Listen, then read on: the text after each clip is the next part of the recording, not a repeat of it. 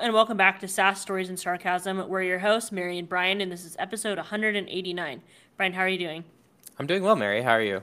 Good. I started my new job. This today was the end of day 6, so first week and one day under my belt. It's been going really well so far. So I've been working at Niche, which mostly focuses in school search for K through 12 and college, but also does like places to work and places to live. And so my role is on the lifecycle marketing team. So still learning my role. One thing I really think is cool about this company is they have a lot of onboarding sessions. So all the new people are all going to all these onboarding sessions last week and this week to learn more about the company, and just really happy to be at a company that really values, my time and my skills, and it was a good move. Yes, yeah. Based off of everything you've shown me, this seems like a huge step up, and very happy for you. Yeah. How are you doing? My job is going dandy as usual. I recently, I believe in March, like the end of March, the beginning of April, was my 2 years at Expeditors, so that's pretty cool. Um, right now, still, even though we're in the pandemic, I still get to work from home, which is nice. Eventually, that's probably going to end, but at least up until June. So every day working from home is basically a vacation. Um, Well, it's vacation. Clarify. You're still working. You oh just get yeah, to wear in basketball my shorts mind, it's like, wow, this is like a vacation. I am working, I because you can promise. wear basketball shorts most likely, Yes, and not a yes, suit.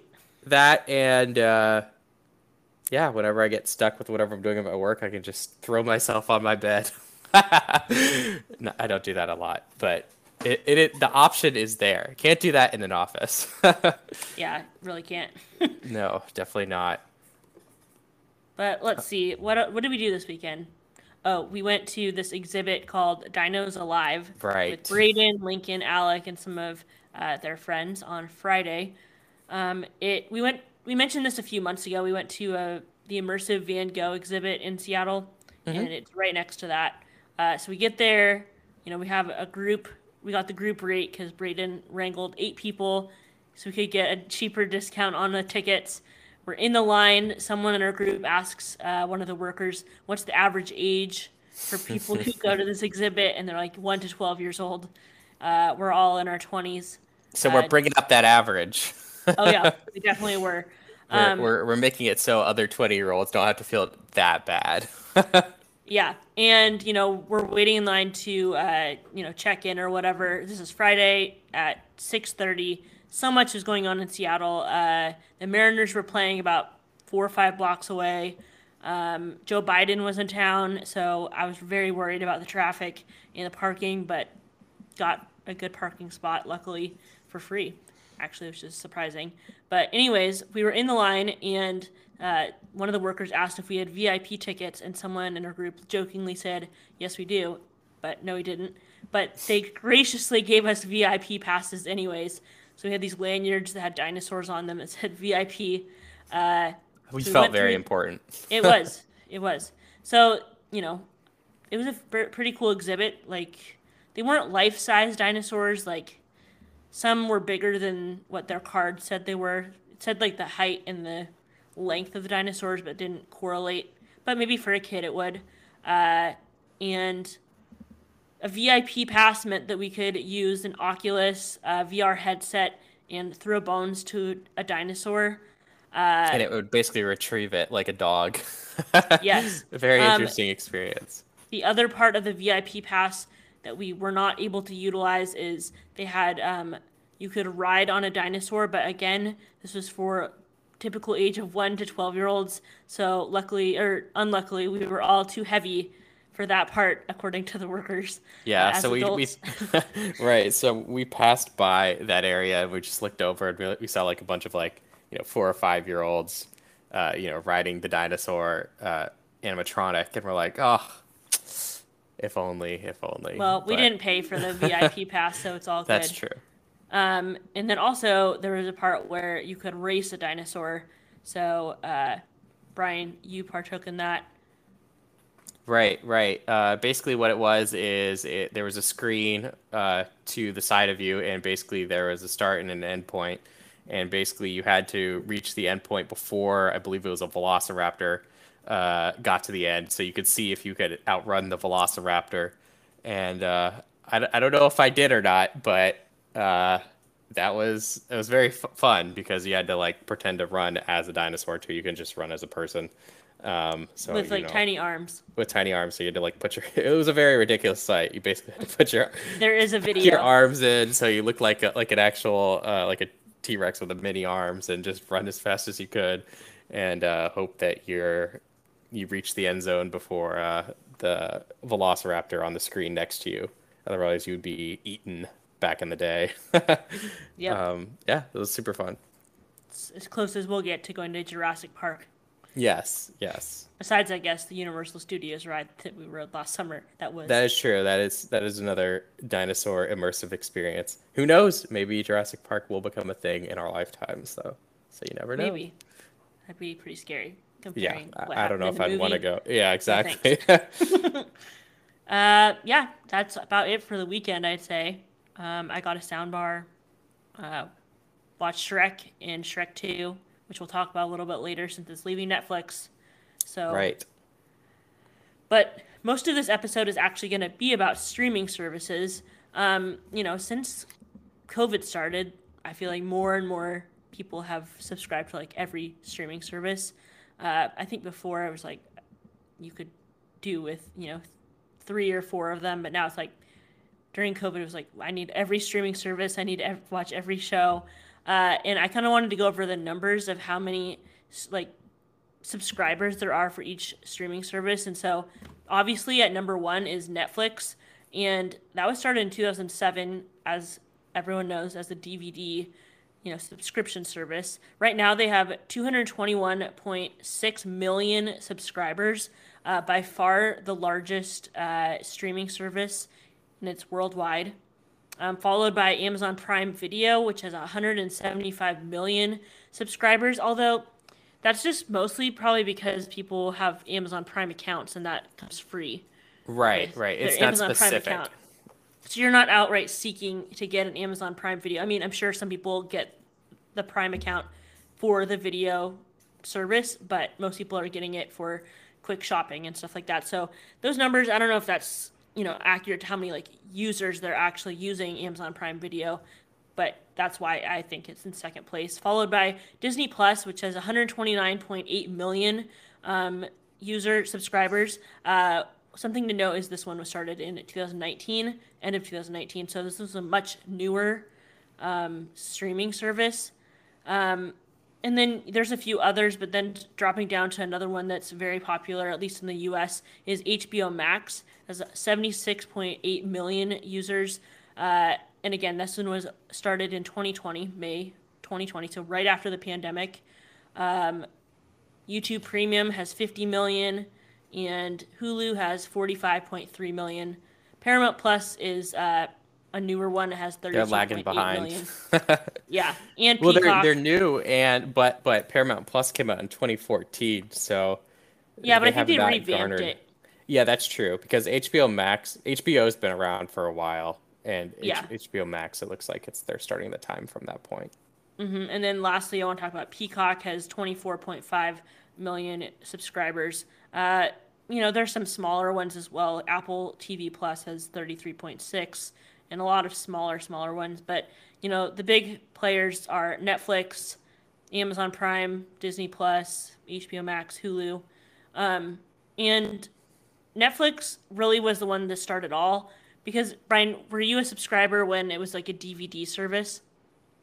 No, all I had was Blockbuster back in the day. I've obviously Netflix kind of put them out of business, but no. To answer your question, I've only very recently become a Netflix subscriber. So with the DVD service, it was kind of a game changer because you could just put as many movies in your queue as you wanted, and you could check out I think 3 DVDs at a time, and they would mail them to you, which is huge, and you could keep them for as long as you wanted. Because I remember getting movies at Blockbuster, and I think they had either a 24 or 48-hour return time. So then, Right. parents had to go to Blockbuster, get us a movie, and then a day or two later had to go drive back to return it. Otherwise, you get a late fee. Whereas, Netflix, one flat price, you could keep the DVD as many times as you wanted. I know kids like to watch movies over and over, so you might want to keep the DVD for a while. So that was kind of a game changer. And you could just get as many as you wanted, 3 DVDs at a time. But, obviously they transitioned into streaming. And with that, they were able to get a lot more data about what viewers want through data science. So they began experimenting with data in 2006. It started as a DVD rental company in 1997, so about 9 years later, they started experimenting with data, and then they held a competition to create an algorithm that would substantially improve the accuracy of predictions about how much someone is going to enjoy a movie based on their movie preferences. But then since then, Netflix has taken data beyond the rating prediction and has, much, much more personalized ranking, page generation, search, image selection, messaging, marketing, all of that. And their algorithm is called the Netflix Recommendation Engine, NRE, and it's made up of algorithms which filter content based on each individual user profile. And the engine filters over 3,000 titles at a time using 1,300 recommendation clusters. And it's so accurate that 80% of Netflix viewer activity is driven by personalized recommendations from the engine. And Wow. yeah, That's crazy. Like, I it is. never just say, like, oh, because you watch this, you might be interested in this. No, I'm very particular. But I guess 80% of the people out there, like, are happy with what Netflix is recommending them.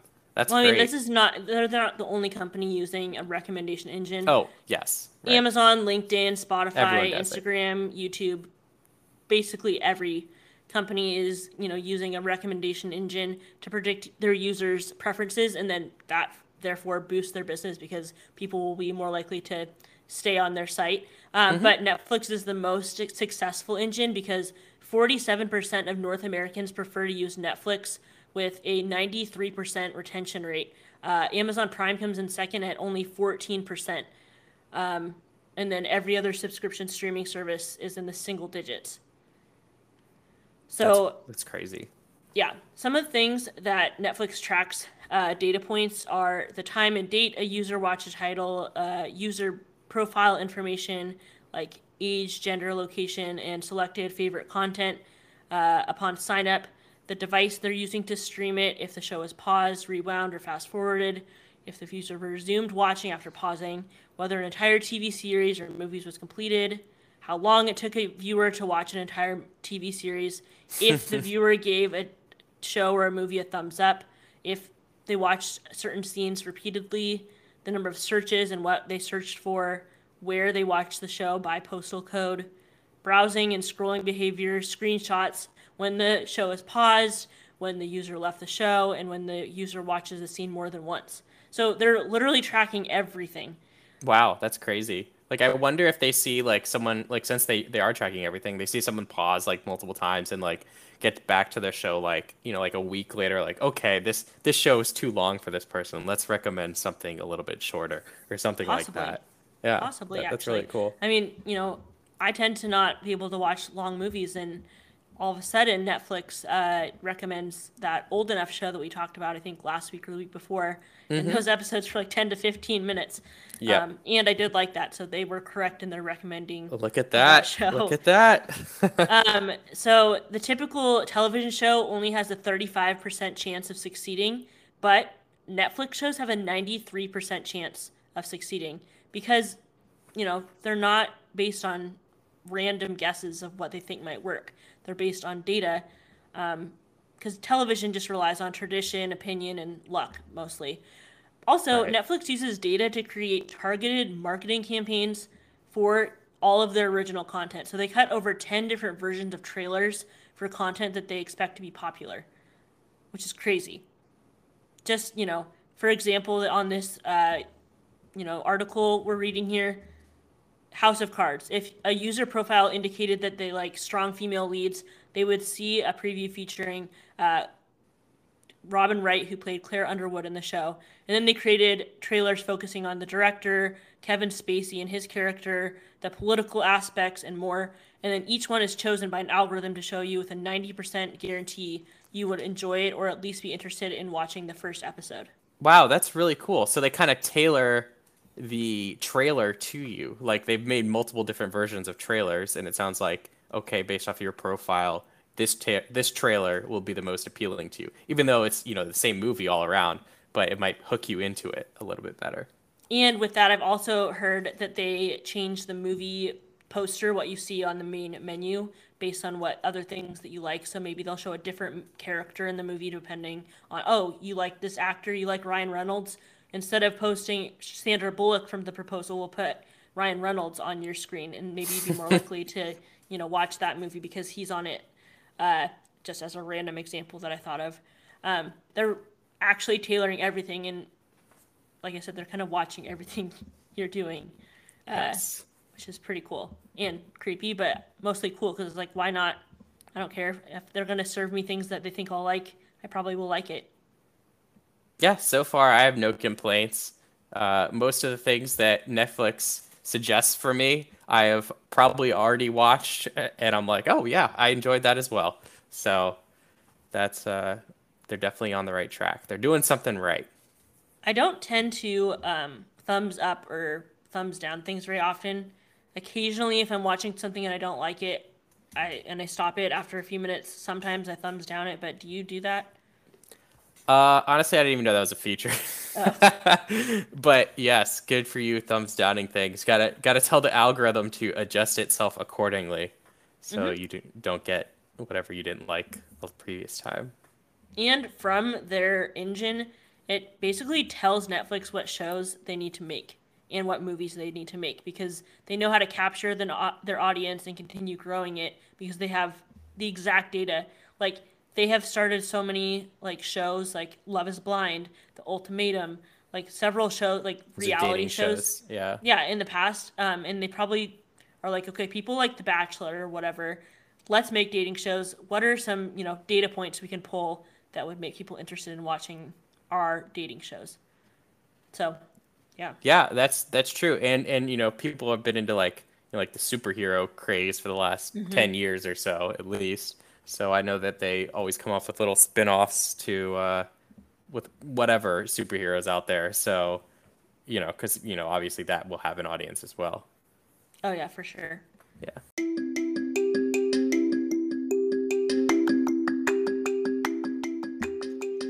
Did you know the American Heart Association recommends 150 active minutes each week to help with heart health? What if you could earn rewards just for being healthy?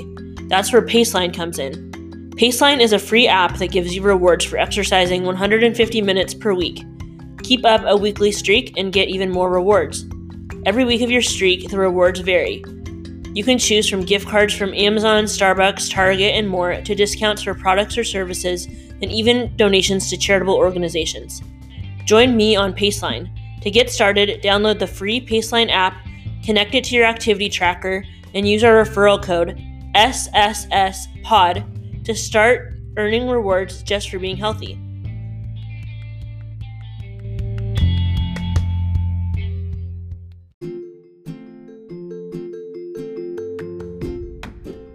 Shopping online can be a real hassle. You have to jump from tab to tab, comparing prices and trying coupon codes to make sure you're getting the best deal. Let me introduce you to Honey, the world's most popular money-saving app and browser extension. I use Honey all the time. Whenever I'm about to check out online, I click the button and it finds me the best coupon code available and instantly applies them to my cart. Honey is totally free. In fact, the only thing it can do is save you money. Get the Honey browser extension by going to sassstorysarcasm.com/honey and start saving some money today. I read an article recently that, you know, inflation has risen at the fastest pace in more than 40 years in this past month in April, with the cost of like food, gas, housing just rising all over the world. So expensive. And the U.S. Labor Department announced on April 12th, about 2 weeks ago, that the Consumer Price Index jumped 8.5% in March from 12 months earlier, the highest jump seen since 1981. So as a result, 36% of Americans are considering cutting a monthly subscription like Netflix or Amazon Prime Video. And also 35% across the country have already cut a streaming service to save money. Like I said, I felt like during the pandemic, people were like, just get all the streaming services because, at least for a while, it's like stay in your house and watch TV. Right. Um, You could, a lot of outdoor entertainment was either shut down or, very hard to get into, at least in Seattle because of the pandemic. well, I And, mean, probably all around the world, but oh, yeah. now that both inflation is rising and the pandemic is slowing down a little bit right now, people are like, okay, we need to cut something out of our monthly subscriptions. Yep. And Looks like the streaming services are the first to go yeah, because they're unnecessary, really. that's true. The biggest loser right now is Disney Plus. People have found that, or the studies have found that Amazon Prime Video and Netflix were considered must-have services because they offer the likes of action series and dramas. But Disney Plus saw 12% of its UK customers, at least, walk away from their deals. And yeah, it's that one's more focused on kids, and so they're probably like, oh, I can just find other content for my kids on the other streaming services that I like to watch. That's true. I feel like Netflix has a bigger variety, so you'd want to hold on to that. And then Amazon Prime, like you said, it's more than just a streaming service. It's a shipping service as well. So Hmm. that has value outside of just the service itself. And then Disney Plus, well, it does have a lot of cool movies there. Like you said, there's a lot of Disney movies which are tailored more to kids, and like you said, you could probably find an equivalent movie on Netflix. So no need to have everything. Yeah. But one thing that I did want to mention is that more and more shows that were on cable TV are, sometimes like on Hulu, then shows would become live the next day after they aired, like Shark Tank or whatever. Like you watch it on ABC, but then the next day it would be available on Hulu to watch. All But right. now some shows, sorry about the siren in the background, but some shows now are actually moving from completely from uh, cable or just normal TV only exclusively on a streaming service. For example, the Kardashians were on E and then they exclusively moved to Hulu recently. This means that, shows just drop at the same time around the world, so you don't have to like wait for an East Coast time, a West Coast time, and all around the world different times. It just drops at midnight on East Coast or Pacific time or whatever. And then later in the fall, then Dancing with the Stars is going to be exclusively on Disney Plus as a live show, and it's the first live show that's going to be on Disney Plus, and probably Oh, almost so it will probably no any. longer be on ABC. You have Yeah, it's to. only going to be on Disney All right, Plus. people. If you want to watch Dancing with the Stars, you gotta have re-get Disney Plus. Put it back in the budget. But again, this is a smart move, I think, because um, these streaming services, like we've been talking about, have so much data on their users that they're able to give you such more like specific ads to what people might actually buy that are watching it. Everyone could be Mm, getting different ads, whereas when Dancing with the Stars is on ABC, then it's like nationwide ads or some local ads. But these can be much more honed in on what users might actually be interested in. Of course, there's always the option people might have ad-free versions of Hulu or other streaming services, but they paid extra for that. right, So right. it's just something weird to think about. I think that more shows will probably move to streaming services just because, like I said, they're able to be served to the audience that they can show with data will want to watch their show rather than just being like, oh, this show's on at 8 p.m. on Friday. It's not like a lot of people watch that many live shows anymore anyway, Yeah, live TV's kind of going away, and besides people sports, of course. like on demand. Yeah, besides sports, but even like the ESPN streaming services, like you can watch like whatever any of the ESPN shows live. So that's another streaming service. It's not nearly as popular as like Disney Plus or And Netflix, I but think didn't it's the out there. NFL had some of their games on Amazon Prime? like Oh, I did or not know that. YouTube Premium. Hmm. Yeah. There you So go.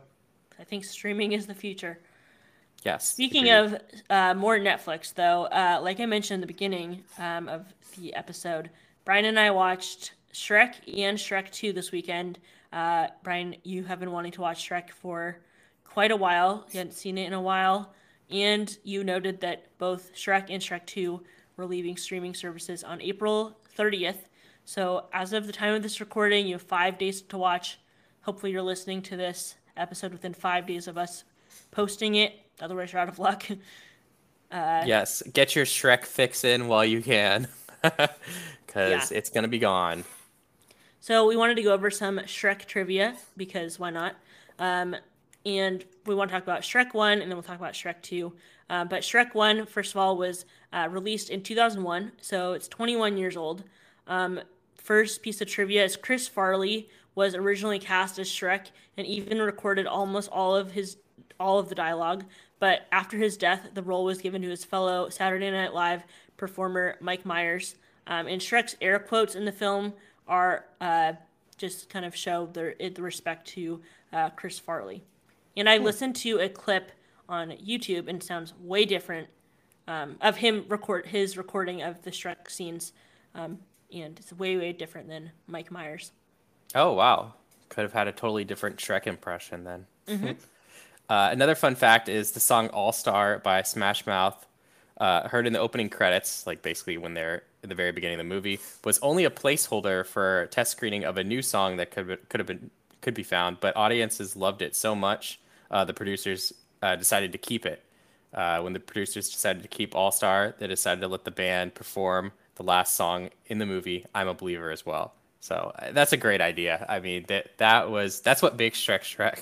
Those two songs like make up that movie. I Oh think yeah. is good decision not to put in a different song. I wonder if those songs were written for Shrek, or that's where I know them from, but I don't know if they're older songs. That's true. When I hear that, I mean, that's the first time those songs. I became aware of those songs just by Me watching too. Shrek, and I'm like, oh, yep, I know exactly what's happening when All Star is being played. Yeah, it's very fun. Next up, Shrek received his own star on the Hollywood Walk of Fame, which is pretty cool. Yes, there you go. Next up, we have the computer animation production started on the project in October 31st, 1996, and it took more than 4.5 years to complete. So that's a long time just to make an animation. Back in the day, it took a little bit longer and a lot more manpower to do these things. So 4.5 years. Wow. Yeah.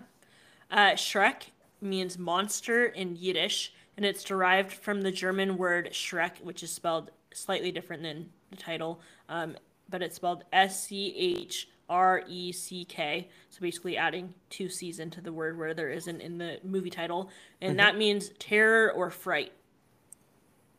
Yep. Well, that is aptly named then because he's, portrayed in the very beginning as a big scary ogre. Next up, we have the effects department actually took mud showers to study how to realistically portray mud in the film.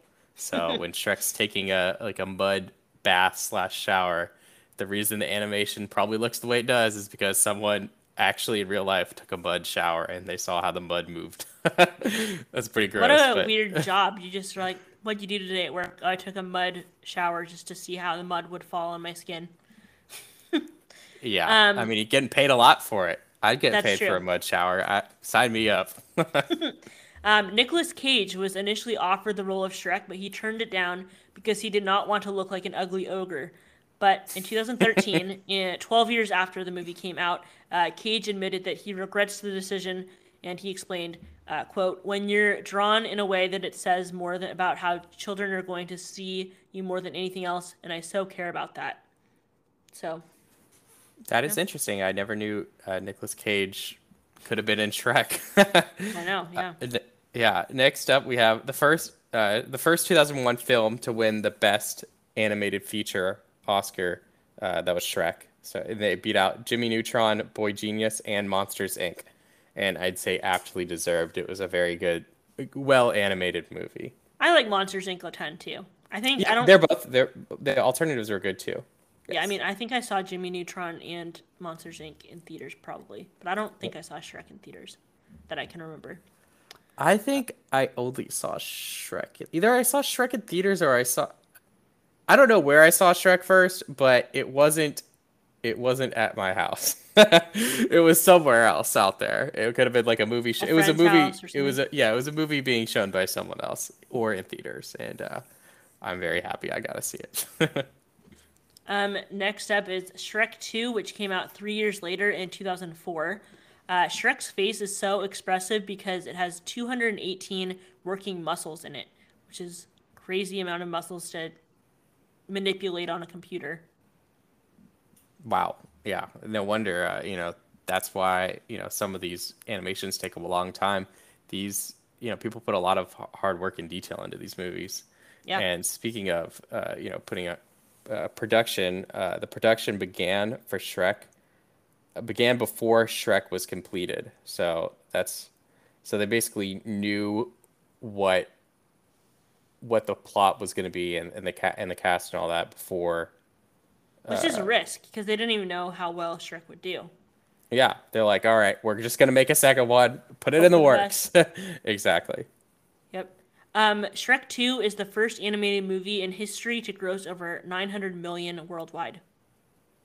That's pretty cool. I wonder if this is an up to date fact, but because that's really cool that Well, it's the nobody else first has beaten animated it. movie. I'm sure more have done it since then, but That's true. That's true. yeah. But yeah, it certainly was a game changer. And then next up, we have over 300 Hewlett Packard workstations were employed in the making of this movie. So that's a lot of tech required. Yeah.